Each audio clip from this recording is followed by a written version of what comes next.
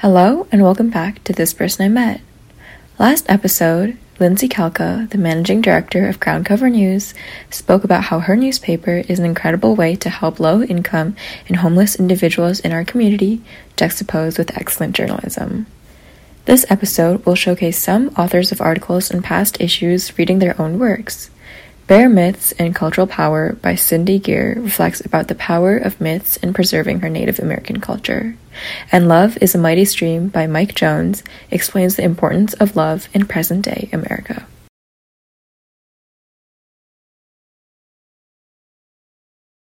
Groundcover News is a nonprofit street paper that was founded in April 2010 as a means to empower low-income persons to make the transitions from homeless to housed and from jobless to employed.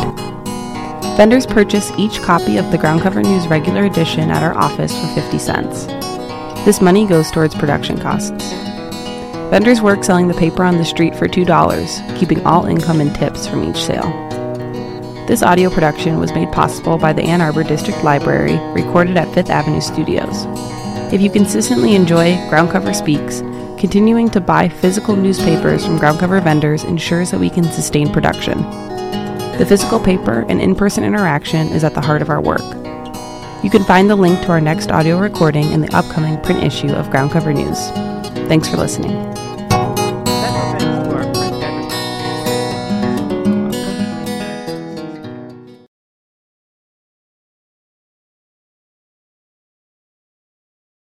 Love is a Mighty Stream, written by Mike Jones. My uncle Maliki Al-Madin, Andy Jones, taught me that love is the greatest healing power on earth. The God of love cannot hear the prayers of the one who fails to love. The love I speak of flows down a mountain like a mighty stream and washes away anything unlike itself. Once upon a time, not long ago, there was love. Others like myself bear witness to this love that existed. After the murder of Tupac and Biggie, love faded away like blunt smoke. Those of us who had the pleasure to exist in this time period saw the last of the good old days. Back in the day, people expressed love for one another through music, art, and everyday conversation. Today, nobody speaks to one another. People are too busy looking at their cell phones and not paying attention onto what's going on around them. Most people don't have the scope of time and history. For those of us who remember, or those who desire love, peace, and harmony, the question arises, where is the love, and can it be restored socially in America and throughout the world? Predating the time period, the great Stevie Wonder graced the stage with his beautiful voice. He and his contemporaries were the soundtracks of love in America. The Motown sound was an expression of love, not just in the black neighborhoods, but all the neighborhoods in America. We were living in a better America than we're living in now. In those days, love was the core of our society, community, and family. America's society is failing because of the lack of love. America has become a war zone. What used to take place in the middle of night in the back alleys of Detroit, Michigan, is now taking place all over America in broad daylight. Let's get rid of the hate. Let's get rid of the guns, and let's make love in America great again. The generation I grew up in had more freedom than our children and grandchildren. Imagine that. We are going backwards, America. It is time we reverse course before we go to an unnecessary place. Others, like myself, are looking forward to ushering in a new world that would minimize the isms, racism, sexism, and fascism. We can do better as a society with less of that. Peace, love, and happiness are what are naturally strived for, but are not always obtainable.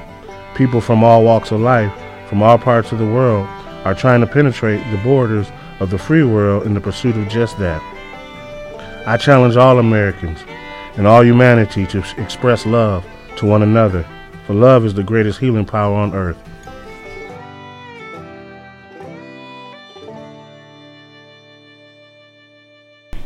Bare Myths and Cultural Power by me, Cindy Gere, also known as Kung Fu Panda.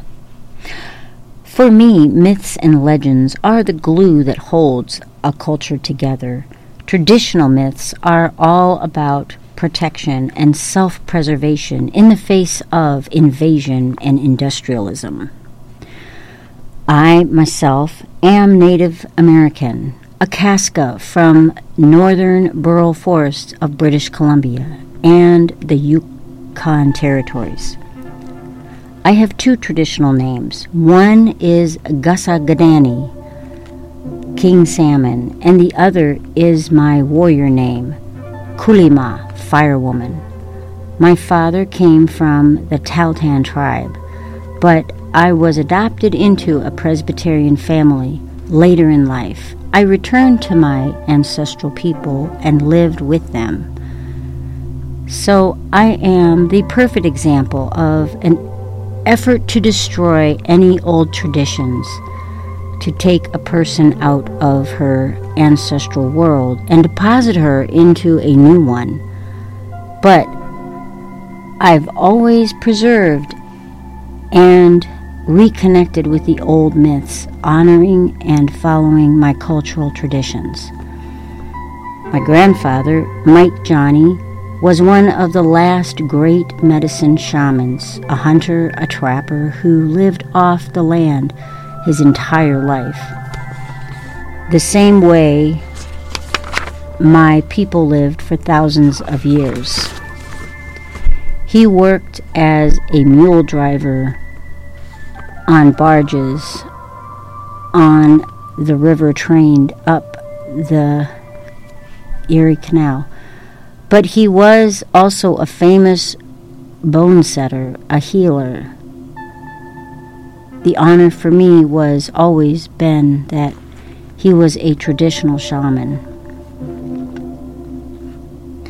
During the invasion of Christianity and Catholics, and the Presbyterian Church tried to wipe out all the native shaman in cooperation with the Canadian government. People don't understand how devastating that actually was. Many shamans, like my grandfather, subverted them. Grandpa Mike shook the hands of the priests and said he wanted to be a catechist, but would still practice medicine in secret. He set up runners between tribes who would send secret messages when someone got sick, so that he would speak out and heal those who were ailing. The Catholic Church controlled everything and using religion to manipulate people, but the old native myths survived, even in the face of extermination. When my grandmother was 11 years old, she went through the Great Disease, also known as the Spanish flu. 2 out of 7 families in our tribe died out completely. There were full tribes that were wiped out. Our chief was smart enough to tell everyone to go to their separate hunting lodges, and everyone split during the pandemic and did as he advised. Religion was always about control, but what people call mythology was about people surviving in the face of religion by keeping traditional knowledge and wisdom alive. Grandpa Mike was called a bear shaman since it was his totem animal. There were many myths and legends about bears. Some of the native myths about bears came out of a similarity between humans and bear bodies. If you strip a bear of its fur and its head and lay it out, it looks like a human body. That's why they called it Bear Brother. It's like a human being, so there are all these stories about animals and their similarities to humans. We had our trickster stories. We had Wolverine Man, which was similar to Coyote Man in other tribes. These sacred animal stories were passed down to our families for thousands of years because they taught people wisdom. Myths held cultures together because they were all about taboo, things you did and you never did.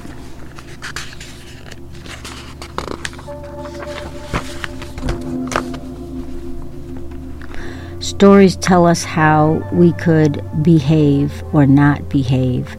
So, say winters were really harsh, there were myths told to warn people about being greedy and selfish, hoarding food. We had sacred stories told to children so they knew that it was customary when another tribe was starving during winter and came asking, you had to share with them. We had tripod caches set up in high places to keep bears out, and a ladder, and the rule was that you only ate enough and never more than what you needed. But some of that we learned came from traditional animal stories that everybody knew, carrying some moral lessons about how to share with people and survive in a harsh environment. In some cases, it's 80 below zero, and all you have is some wood and some fire.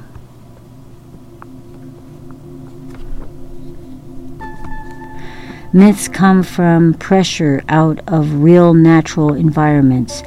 Bears are territorial animals and come to have personalities as legendary figures in Calka myths, since each one could become old and famous in its own area. One of the stories about Grandpa Mike, I love this one, is the time he was about 2 inches from a bear's face. He was cutting up a huge moose and slicing it up. He had blood all the way up his arms, and he looked up and a bear was right there. But his gun was on the other side of the moose. So my grandfather had to climb over the dead moose to reach to the gun. But he still refused to shoot his own totem animal and just quietly walked away out of respect, even giving up his kill. This became a legend about him, but it tells us how we think about and treat animals and each other in the world. Sacred stories teach us how to live and survive in the world. There's one famous Calka legend about a woman's encounter with a bear. The tribe was packing up to migrate for the season, and this herbalist had the last member of the tribe to leave.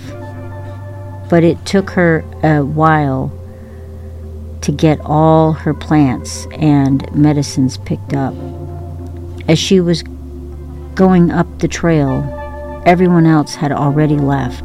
Suddenly, a massive grizzly rose up behind her. The only thing she could think to do was grab her curved knife and quickly as she could slice all the way up from the bottom to the chest cavity. All its guts spilled out. She grabbed her bag and ran down the trail to find the tribe. At first, they couldn't believe it, but they went back and found the body, tanned its hide, and set out this huge bear rug. It made her famous as a well-known woman who rose into a legendary one, and then became a source of mythical figure. It's a very powerful story about women and her ability to survive on her own. Today, mythology is being wiped out, and there's some sort of social engineering to create a manipulated, controlled society using technology without any mythology to tell us right and wrong. We must stand as one mind, body, and soul within a resistance of unity.